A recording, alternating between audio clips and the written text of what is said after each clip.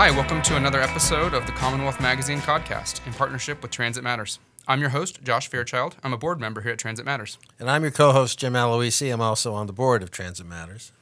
Today we're joined by Chris Osgood. He's the Chief of Streets for the City of Boston.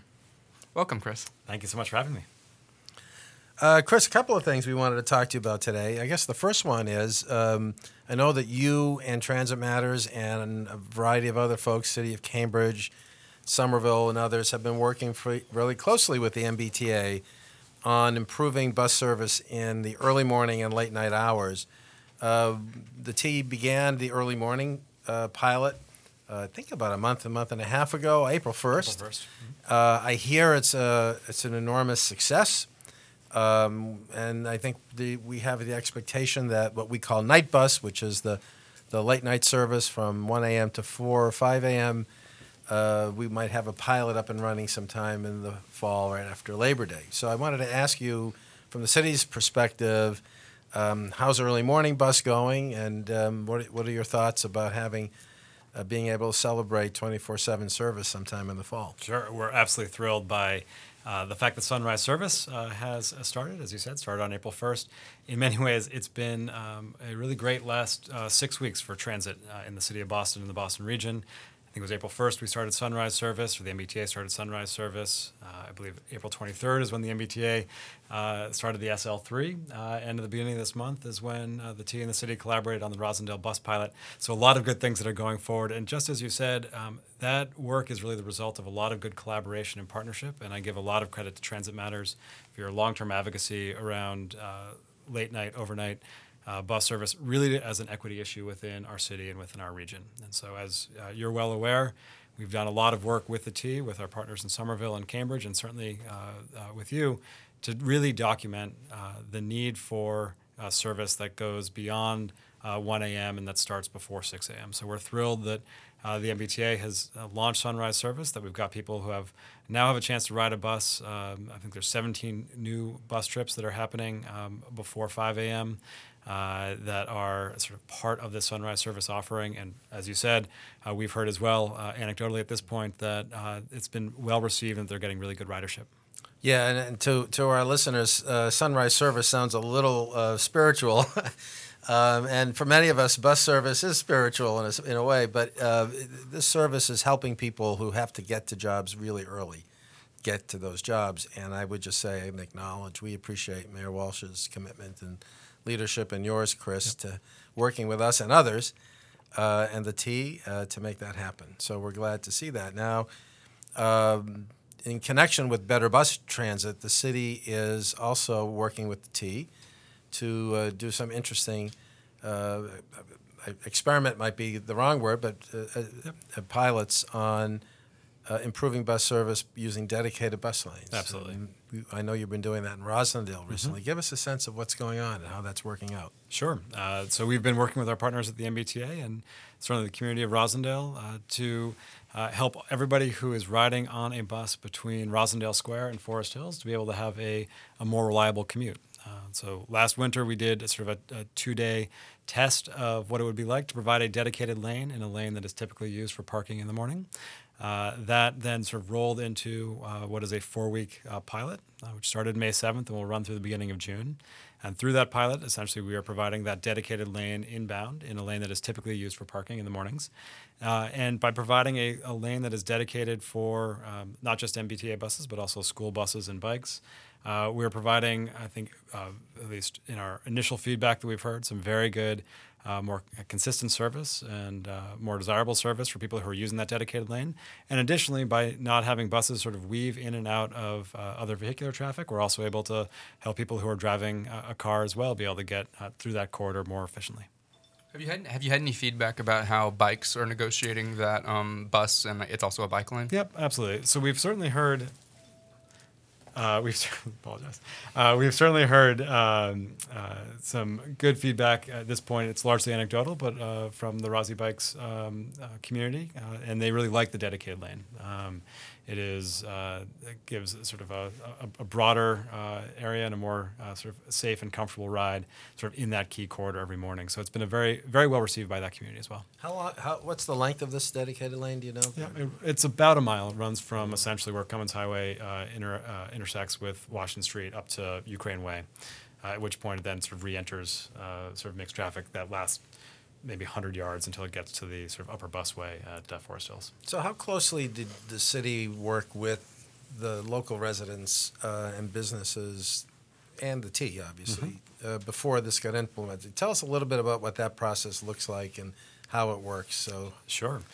So there was, I would say, a pair of different sort of moments of coordination. One was just a broad effort in figuring out what are some of the key areas in the city that we should really be prioritizing for dedicated bus lanes or for transit signal priority for buses.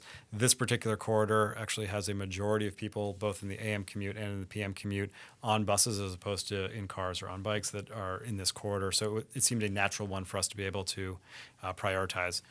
Right along with that, there was some very strong community outreach, particularly from groups like Walk Up Rossi that had a great interest in us figuring out how we actually make buses go through this corridor more reliably. All of that sort of helped us identify this as a key priority area for us. And ever since then, we've had a lot of outreach with neighborhood organizations, business by business, sort of making sure that people were able to voice their thoughts and opinions as we develop the pilot, and certainly that continues now. So anybody who has an opinion on the pilot, we encourage them to reach out to the Transportation Department. BTD has been a terrific leader in doing a lot of that outreach so that folks can reach out to BTD and give their feedback on the pilot. And we hope to be taking some of that feedback and rolling that into the evaluation of whether this pilot should be sustained after its completion. Chris, do you have any data yet on time maybe that's being saved? So not yet, but we will be able to get that data both from school buses and MBTA buses, looking at both sort of the speed of the trip, but also just the overall reliability of that trip.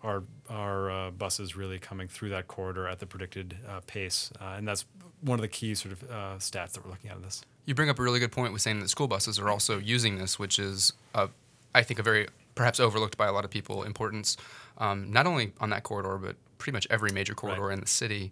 Is the number of school buses using a route in addition to the transit share going to be considered when you roll this out to other places?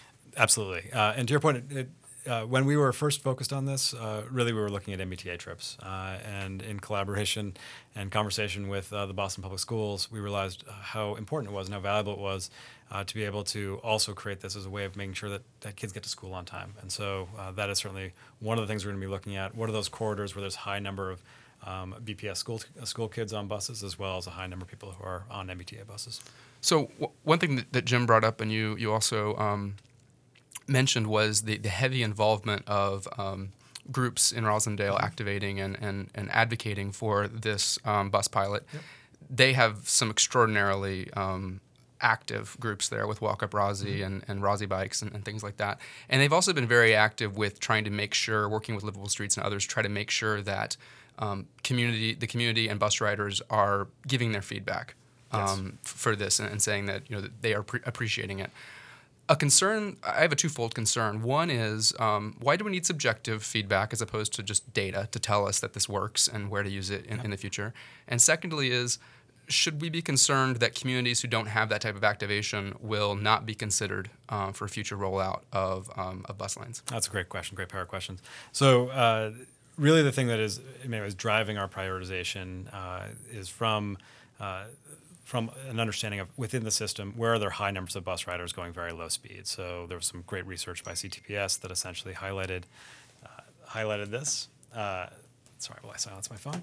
And we're using that in many ways as the way in which we're going to prioritize where we're going to be doing our focal work.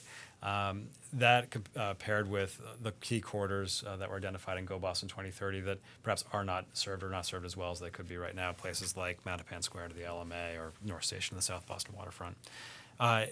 That sort of data backbone really sort of guides the bulk of our work. I do think that there is things that get picked up through qualitative feedback that really actually help us refine a pilot. What do we do at particular intersections?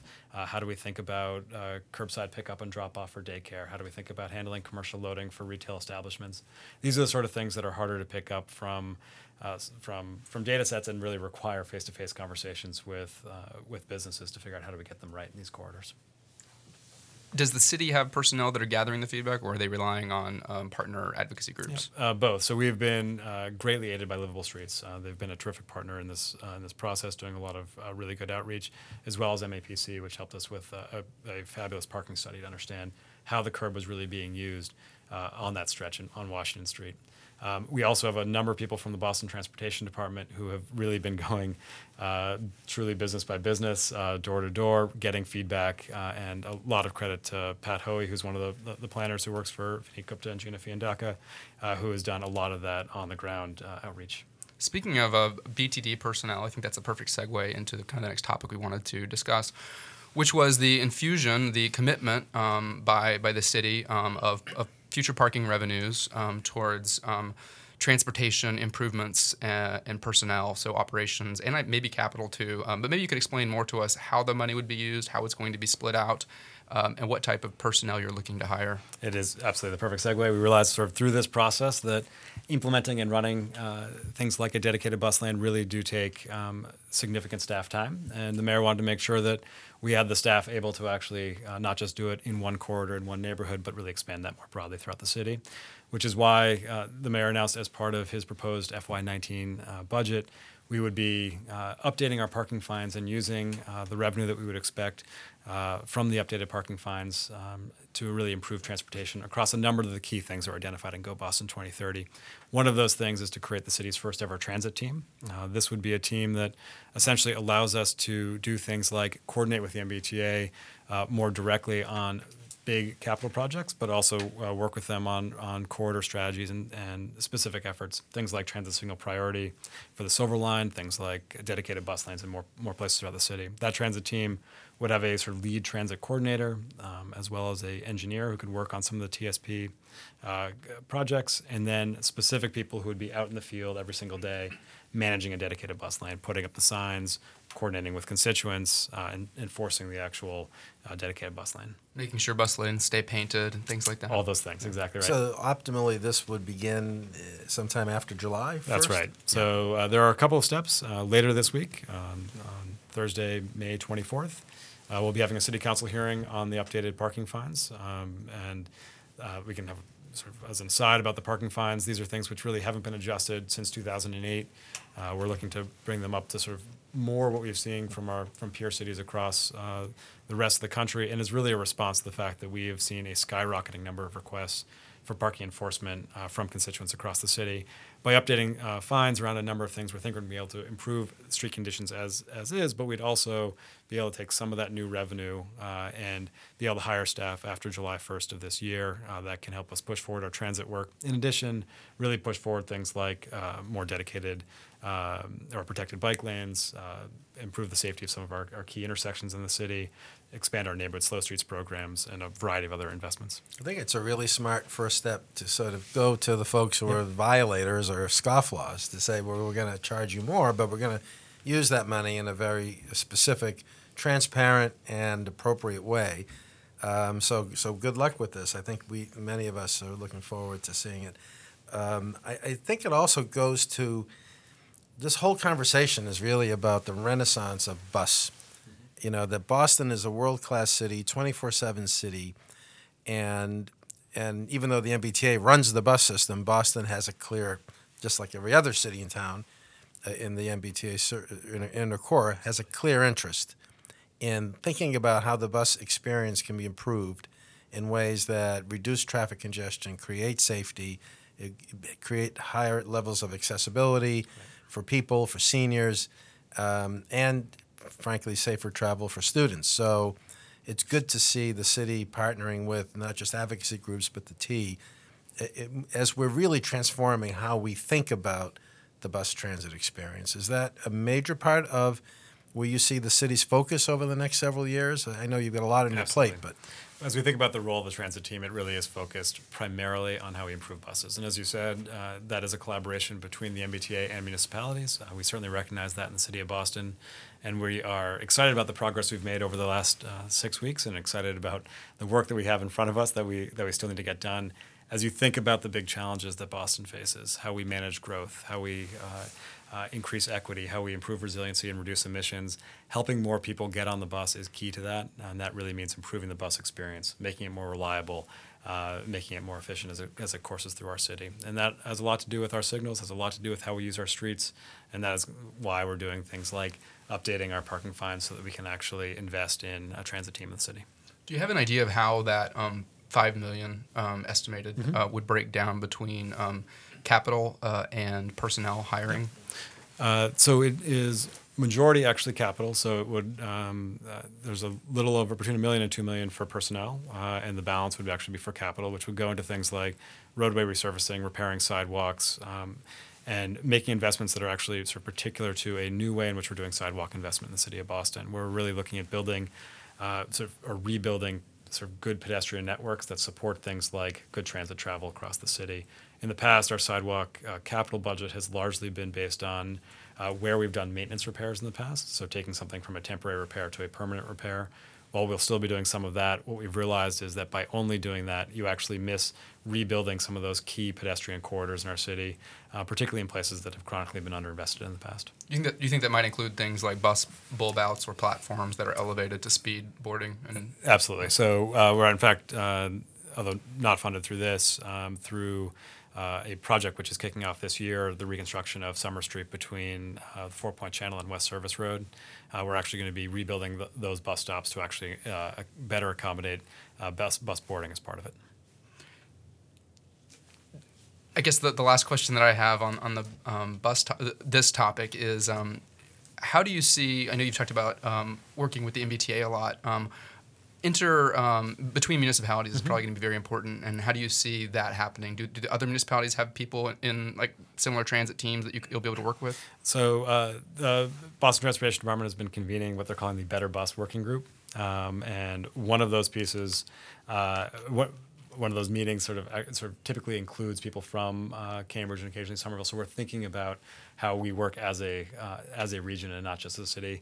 And I think that's critical. I mean, nobody necessarily thinks of their daily commute by municipal boundaries. They think much more regionally or across municipal borders, and we want to make sure that our planning and our implementation really reflects that. Chris, I know we're short on time. You've got to be at a meeting back at City Hall. As we close this session out with you, what should our listeners be looking forward to over the next 12 months or so coming out of your department? Is it basically the beginning of implementing Go Boston 2030? What's the takeaway that you'd like to have listeners have in terms of the work you're doing? So I think that's exactly right, that we have gone from a moment where we were engaging a city in planning to now really engaging the city in the implementation of Go Boston 2030. And that really requires us to be able to expand our staff capacity and work even more intensively with communities to be able to get out onto the streets some of the things that are outlined in Go Boston 2030, things like dedicated bus lanes in some of the key corridors in our city. I also think that where we are now is really the result of a lot of good engagement and advocacy by a large number of organizations. Organizations like TransitMatters, also community organizations. And so I think that one of the things that I would expect to continue to see is sort of deep engagement with both Boston community organizations, regional organizations, and other municipalities to figure out how we as a region really change the conversation around transportation and get more people on transit. Chris Osgood, City of Boston's Chief of Streets. Thank you for joining Josh and I today on the Codcast. My pleasure. So, Josh, it was good to have Chris Osgood here, and I wanted to talk a little bit more about the sort of what I call this bus renaissance. We've got the City of Everett doing a lot in connection with demonstrating the usefulness of dedicated bus lanes. We've got Boston doing this in Roslindale. Boston had an experiment before that in Washington Street. Later this year, as I understand it, you're going to see similar pilot programs in Cambridge and in Arlington. So there's clearly an effort within the inner core, and I heard the other day Somerville wanted to do something as well, to transform how people are perceiving the bus transit experience. My feeling of this is it's a very positive thing, but it also is a threatening thing. There are people, long-term residents of neighborhoods, maybe don't fully understand its implications to them. Businesses sometimes are concerned that it might have a negative impact on foot traffic. I think the question to you is, how do we get the message out that people ought to embrace these experiments, take a look at them, and actually participate in refining them, not be threatened by them? Well, I think the question becomes a little easier when you think about the numbers. So we're beginning these pilots in corridors that already have a large plurality, if not a majority, of total people passing through those corridors. So you have fewer vehicles being buses carrying a majority of the people. So the question really becomes, how do you activate those people? Because if you add up the cumulative, time, wasted or saved between actual number of persons, then it's quite significant. And I think that it kind of answers the question for itself. And I think if you're thinking about a lot of these things can rise or fall based on the advocacy within City Hall of city councilors and things like that. And I think if they've got sort of the black and white, as well as some anecdotal stories from some people that they can connect with in their neighborhoods, then they'll begin to see that this is a real savings and really benefiting a lot of people, because the net out, it will. Some people will feel that their travel is being impinged upon. But I think we need to focus on the net out for the whole system, as well as we need to find ways of using metrics and data to measure the savings also to the MBTA. Buses will run more on their schedule. They'll be arriving sooner at their terminus. They'll be able to turn around and go back. That means we would expect at least 10% increase in bus service just based on making these kinds of changes. I mean, 10% is what you get from just switching to all-door boarding. That's not even counting the bus lane itself. So it could be quite significant when you add all the things that we know we should be doing and we can see in other places. Yeah, I've been thinking more and more lately about the streetscape as a taxpayer-funded environment. It may be obvious to people, but it seems to me that what we're beginning to recognize is we're all citizens and taxpayers. We all should have a fair shot at how that streetscape functions for us. And so the desire to have safe cycling lanes, the desire to see dedicated bus lanes, as well as parking and mobility and pedestrian mobility, each one of those people in mobility, whether it's the driver, whether it's the walker, whether it's the cyclist, or whether it's the people on the bus, they're all paying the same share of tax dollar for that streetscape. They need to be treated equitably. That has not been true because we've been dealing with an old mid-20th century paradigm which gave only the driver that priority. Well, and frankly, when there wasn't as much congestion, then it wasn't really holding back buses too much. So, when there was the very first interplay between streetcars and automobiles, you still had streetcars running in the middle of the streets, and there wasn't enough traffic yet for it to be an issue. And we had the same issue, the same thing happened in the 50s and 60s with buses. There just wasn't enough congestion altogether. I mean, there were in downtown areas, but in the neighborhoods, you weren't seeing as much of this. No, and now we're suffering from chronic congestion, and I think you see more and more people trying to devise ways to relieve it. I think T for Mass is talking about congestion pricing as a way to change behavior and reduce congestion on the highway system.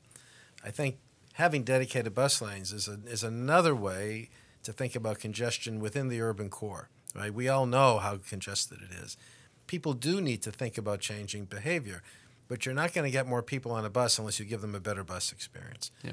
And the best, if you go to any great city in the world, the best bus experiences are the ones where you see guys on the bus in shirt sleeves and guys standing next to guys in cufflinks, right? It's egalitarian, everyone's on it, and they're on it because it's the best way to get from point A to point B. And I think you're seeing that a lot in places like Southie and Roslindale and JP. You're seeing a lot of bus riders who are going downtown for whatever their white-collar job is, and they're mixing with all the other people that I think a lot of a lot of citizens may still assume are riding the bus, but it's a true mixture. And to the extent that that mixture continues to exist and even improves, that will increase the advocacy to make these things actually happen. And also, I think making that mixture of riders, besides simply making it known the number of riders that are choosing one mode or the other, bus versus a car, it's also really important for us to know what is the mix of the people riding those buses and what is the purpose of their ride, because that's another piece of information that I think is important for politicians and others that need to gather the data and crunch that data to know, and which feeds into kind of a systematic look at our bus system. Our bus system in Boston, as well as most other cities that have legacy systems, but more so in Boston, where we had a very intricate or a very large streetcar system, is that our bus system is based on streetcar routes, and we don't have a lot of grid type roads, and so we still have the same buses on the same routes. And as the region has grown, driven by Route 128 being built out, and also driven by more recently infill real estate prices, driving these things, we have a lot more travel that doesn't just go downtown or requires transfers. And if you're just going downtown to transfer, then that's adding extra time to your trip. It's also adding congestion to the transit system in those downtown nodes. And I think one thing that is very exciting that the MBTA is launching, and the city of Boston will be able to help with their new transit team, is reimagining what bus service should look like. The urban ring was something that was, I'm sure you're very familiar with, was brought up as how can we have a circumferential transportation option? And of course, we were talking about doing this with the Green Line or separated right-of-way, light rail or subway in a lot of places. But it was very difficult to do that, going through Brookline or Roxbury or places like that. And I think buses, some of it we're seeing happen with the Silver Line. And probably the next stage of the Silver Line will actually have finished off maybe a third of that entire vision. Well, yeah, this dirty little secret is Silver Line 3 is phase one of what was used to be called Urban Ring, right? Right. And I think there's some interest in maybe expanding that out to Everett. Sure. And but places like Somerville, Cambridge, Brookline, and parts of Boston, finishing that ring is not really going to be possible probably with the separated, at least in the early stages, it's going to be much more economical and feasible to do this with the kinds of treatments we're talking about in the Rosendale bus lane. Well, we're lucky. Look, we've got a mayor in Boston, a mayor in Everett, mayor in Somerville. We've got councilors and town managers in Cambridge and Chelsea who all get the importance of bus transit, and they seem to be doing it all uniformly at the same time. It's an encouraging development, and I think that people who are listeners of the Transit Matters podcast need to think about the importance of bus transit, support it, think about how to support these elected officials as they're doing this, because many other places nationally or in the world this has already happened. In Boston, we're still pushing the envelope, we're pioneering, and we need to use these developments and leverage them, I think, to really prove to people that bus is not what they think it used to be, but it can be something much better. Yeah, and I think one of the exciting things about using bus as a mode is that you really can get a lot of bang for your investment buck. So there's a lot of places in Boston that probably, if you look at the ridership between origin and destination pairs where people are coming from and want to go, that probably would justify a subway tunnel or things like that. Like if you really look at where things are and where they're headed, the cost is so exorbitant that it's going to take us a while to get around to all those projects. We've got projects that are on the shelf that have to be dealt with first. But with bus, and once we have a transit team in the city, and of course other cities are having these too, we can work together to more quickly implement these kinds of solutions and figure out the best way to do it to where we're sort of softly landing these things and not scaring people with quick rollout of huge changes to their lives. But one of the things that Transit Matters had put out into the thought cloud was, for example, on Summer Street, you have a commercial area, a very wide street for Boston.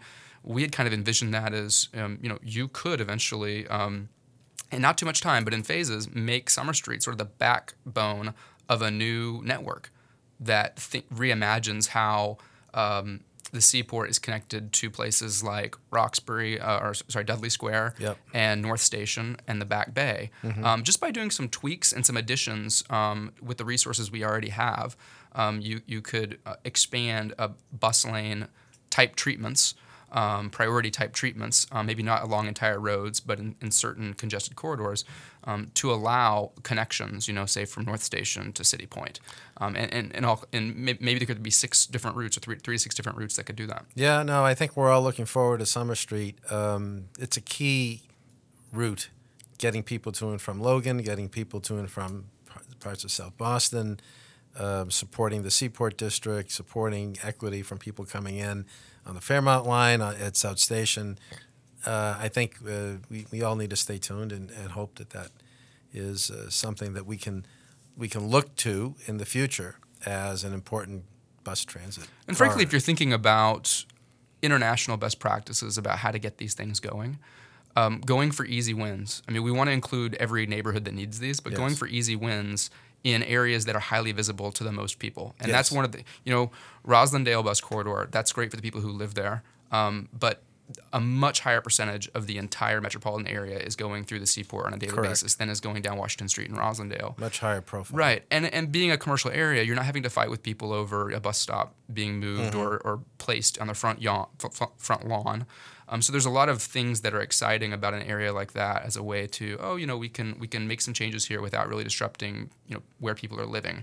Not only that, but if one of our concerns in using streetscape is worrying about maybe parking revenues, we just built a huge parking garage in the Seaport. There's lots of lots, and there's lots of ways that we can think about funding sharing of revenues from parking as the city begins to think about how to best use the curb space. Well, thank you, Josh. That'll do it for now. Let's wrap this one up. I'm Jim Aloisi. And I'm Josh Fairchild. See you next time.